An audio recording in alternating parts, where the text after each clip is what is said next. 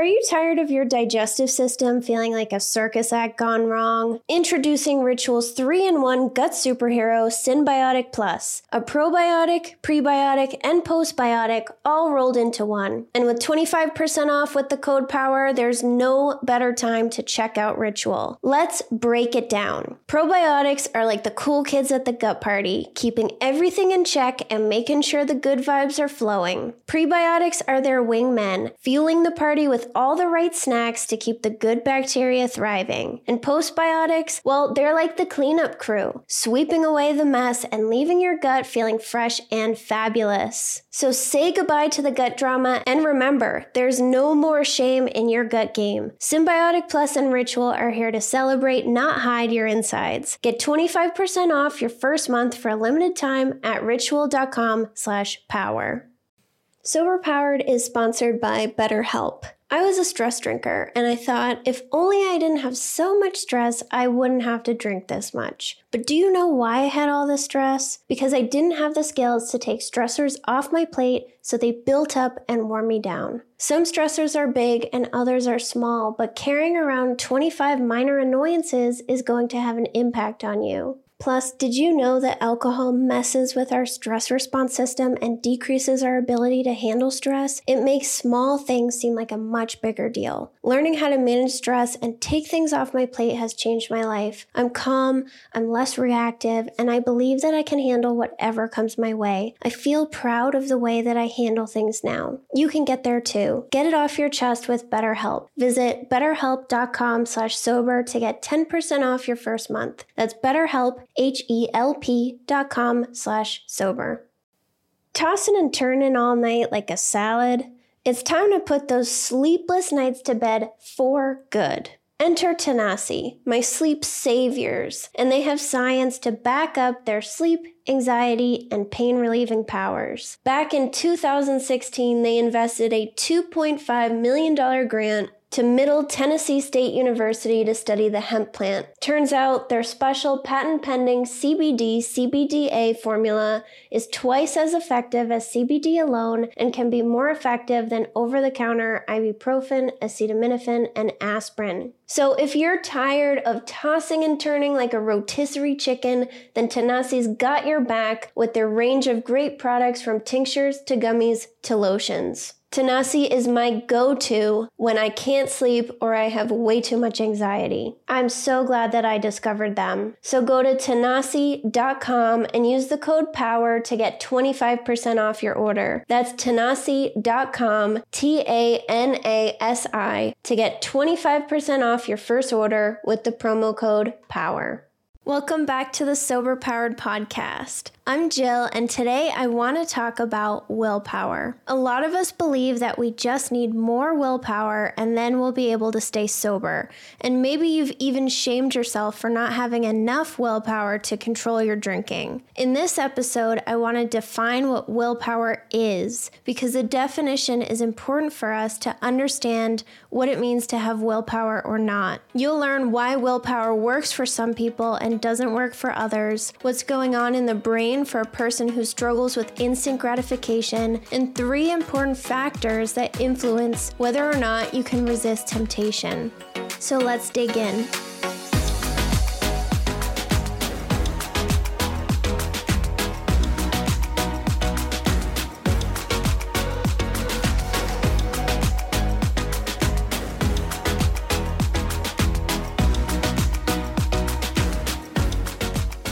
Most of the world thinks that willpower is the best way to improve our lives. The 2011 Stress in America survey found that 27% of participants said lack of willpower was the most significant barrier for them to change their life. I didn't know the exact definition of willpower until I started doing research for this episode, and I think most of us just see willpower as our ability to resist temptation. That's kind of true, but the definition of willpower is the ability to resist short-term temptations in order to meet long-term goals. Short-term is the key word here. It's not your ability to resist in general, but your ability to resist instant gratification choices while keeping future you in mind. And still, I'm not saying that willpower is the answer here.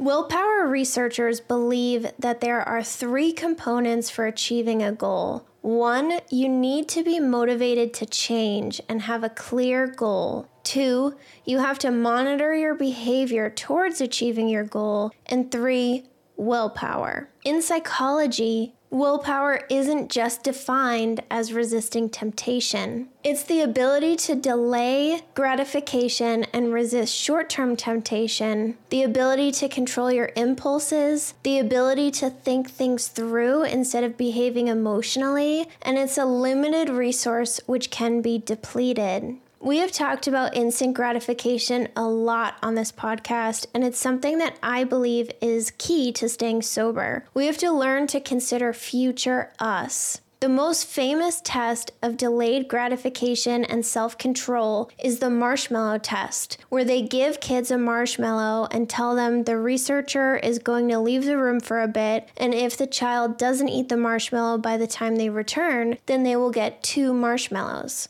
So the kid is alone in a room with a marshmallow that they want to eat, and they have to resist eating it, knowing that if they do, then they'll get 2 when the researcher comes back. So there have been variations of this where the researcher promises that they will return if the child rings a bell, and then in one group the researcher does, and in another group the researcher doesn't. So they see how delayed gratification is impacted by a broken promise. As you probably expect, the kids in the broken promise group ate the marshmallow more often than the kids in the control group. So your life circumstances and how you interact with the people around you also influence your ability to resist instant gratification. The researcher who developed this test is Dr. Walter Mischel, and the outcome from these experiments led him to propose a hot and cool system to explain why willpower succeeds and fails. The cool system is our cognitive abilities and our ability to think things through before acting, and our hot system is emotional and impulsive. The idea is that when willpower fails, it's because exposure to a hot stimulus overrides our cognitive system, which then results in impulsive and emotional behavior. Some people are more susceptible to hot stimuli too, and a good example of those would be your triggers. So even though sobriety is important to you, something might happen to make you go from 0 to 100 and you drink without even really thinking. In episode 91, I talked about how even though sobriety is important to us, we still might drink. One reason for that is because the way that we value alcohol is always changing. So go back and listen to that episode if you haven't yet, but these hot stimuli that I'm talking about significantly increase the value of alcohol. We know that alcohol is going to immediately fix our problem, and even though we might also be aware that it will make things worse, make us feel ashamed and disappointed, or impact our sobriety goals, we struggle to resist this temptation because our emotions are overriding our cognitive control system. What society tells us is that people with low self-control are weak-willed losers. But a study on the original marshmallow test kids 40 years later showed that there's more to it than that. The results of the test were basically the same 40 years later, meaning kids who could delay gratification and not eat the 1 marshmallow to get 2 later grew up to be adults who could delay gratification. In this updated experiment, researchers exposed the participants to temptation and then looked at their brains. They found that the people who had more self-control and could delay gratification also had more activity in their prefrontal cortex, and the people who had less self-control had more activity in the ventral striatum, which is a region that processes desires and rewards. So it's not so much that one group is strong and the other group is weak. It's that one group has a very active prefrontal cortex, allowing them to override emotions, triggers, and instant gratification temptations easier. The low self-control group had a very active reward center, which means to me that instant gratification rewards have more power in their minds, and it's harder for them to override that and consider future them. Another interesting study took a bunch of dieters, had them all watch a sad movie, and then gave them ice cream after, and observed how much ice cream they consumed. So one group watched the movie normally, and the other group was told to not be emotional while they watched the movie. Holding in tears and sadness is something that requires willpower. And as you probably can assume, the group who had to hide their feelings ate more ice cream after the movie. The reason that I'm telling you about this study, though, is because the conclusion is so important. The researchers concluded that emotions weren't influencing how much ice cream the subject ate, because both groups felt sad from watching the same sad movie. Instead, they determined that willpower depletion was the culprit for why one group ate more ice cream, because they were resisting their emotions during the entire movie and depleting their willpower. I would even go further than that and say that having to hide their feelings was probably also a contributing factor to how much ice cream they ate. There have been some studies on alcohol and willpower too. In a 2002 study, everyone was a social drinker, and one group was put through a test where they had to exert self-control by suppressing their thoughts, and the other group wasn't. Then both groups participated in what they thought was a taste test, but it was really just a test to see how much alcohol they drank. They were also told that they were going to be put through a driving test afterwards, so they were motivated to try to control their alcohol intake. The group who had their self-control depleted drank more alcohol than the other group, and there was no difference in frustration level or anything emotional that would trigger them to drink more. A 2006 study published in Psychology of Addictive Behaviors had 160 social drinkers sniff water or alcohol, and then they had them participate in 2 self-controlled tasks, which are squeezing a hand grip and then a self-stopping task where you have to stop yourself from doing something. They found that performance on the self-control tasks was worse after sniffing alcohol. So smelling alcohol and not drinking it depleted the self-control reserves of the social drinkers. So you can imagine what that would do for a problem drinker. So I don't want you to think about it as needing more willpower. I want you to think about moving from being an instant gratification, highly emotional, reactive person to being a person who can delay gratification, think things through, and be proactive. Because that's really what willpower means. Being able to think things through, consider future you, and not react based on emotions. Here are 3 factors that might influence your ability to delay gratification. Number 1, your window of tolerance. If you're easily overwhelmed, then you're going to struggle to make choices that are better for future you, because all of these choices are not the best option for in-the-moment you. If you listen to episode 102 with Beth Bowen, then you learned all about the window of tolerance and how alcohol shrinks it. And even though alcohol is a helpful coping tool in the short term, long term, it makes us more overwhelmed and less able to cope. If you have a very small window of tolerance, meaning that you get overwhelmed easily and feel like you need to do something immediately to fix your feelings, then you will have trouble delaying gratification. But just remember that this is a learning process, and just because you get sober doesn't mean things automatically improve. It takes time, and as your nervous system and brain heals from alcohol, you'll become more equipped to handle tough situations and feelings without needing to do something to make the feeling go away. If you're struggling with this, then a good episode to check out is episode 35, Emotional Sobriety. The second thing that can influence your ability to delay gratification is how much sober time you have. So this matters for 2 reasons. First, we need time to prove to ourselves that we can handle things without alcohol. Drinking destroys our self-esteem, and that takes time to rebuild. And a main part of sobriety is proving to yourself that you don't need alcohol to cope, have fun, unwind after work, or to connect with others. The other reason that your sober time matters is because the first month of sobriety is a lot of physical improvements, and the second month is when the cognitive improvements start to begin.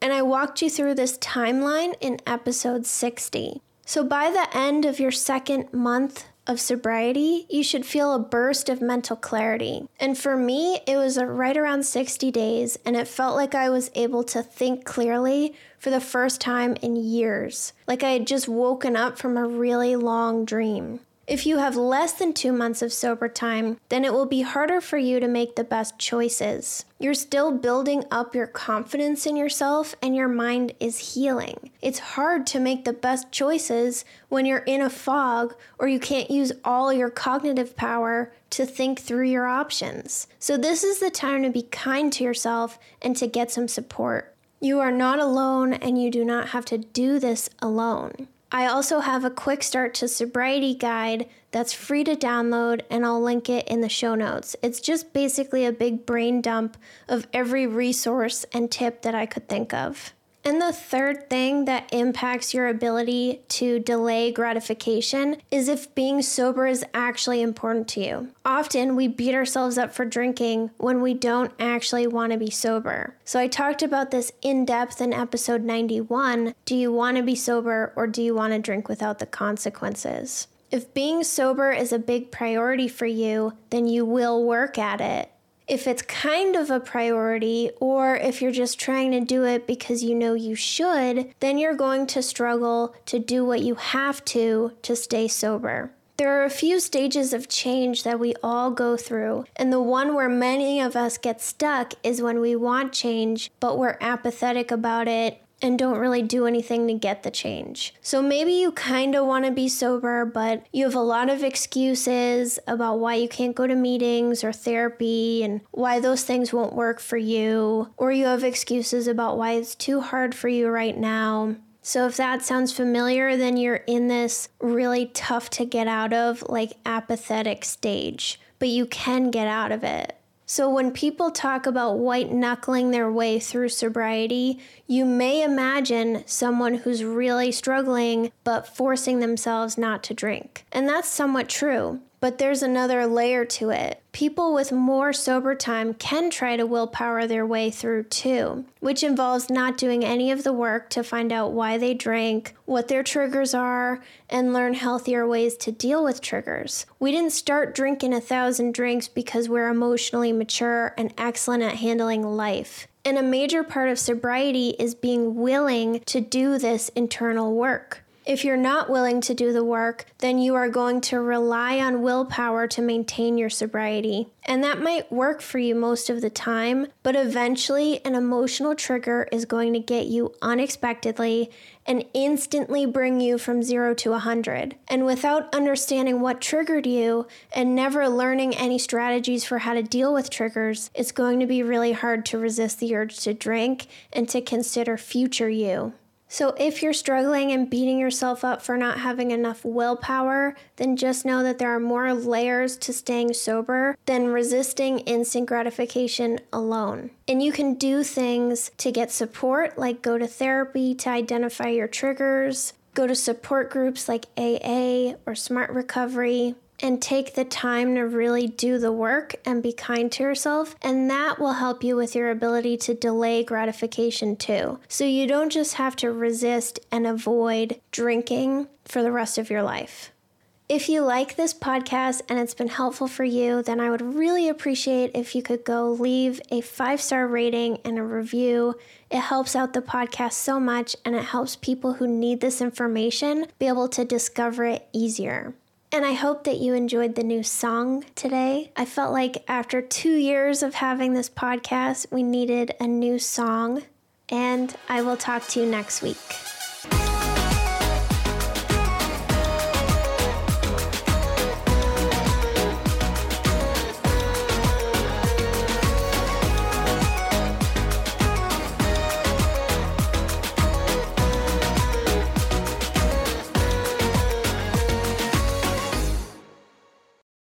I'm Madeline, and I'm the host of the Happiest Sober podcast. I got sober in my 20s after a decade of gray area drinking, and the greatest plot twist of all time was realizing that alcohol, the thing that I thought made my life the most happy and fun and exciting, was actually the exact thing preventing me from living my happiest and best life. My mom is 40 years sober, and she joins me on my podcast very often. I like to call her my part time co host, and I also bring you solo episodes where I share my top tips, tricks, and mindset shifts in sobriety and lots of how-tos for navigating all the things sober, from weddings to parties to holidays to bachelorette parties to trips. I'm also joined by so many guests who come on and share their sober stories, and they're all so inspiring. I'm here to show you that life doesn't end when you quit drinking. In fact, it's very much the opposite. And no matter what your relationship was with alcohol, life can be the absolute happiest when you're sober. New episodes come out every Tuesday. You can listen to Happiest Sober podcast wherever you get your podcasts.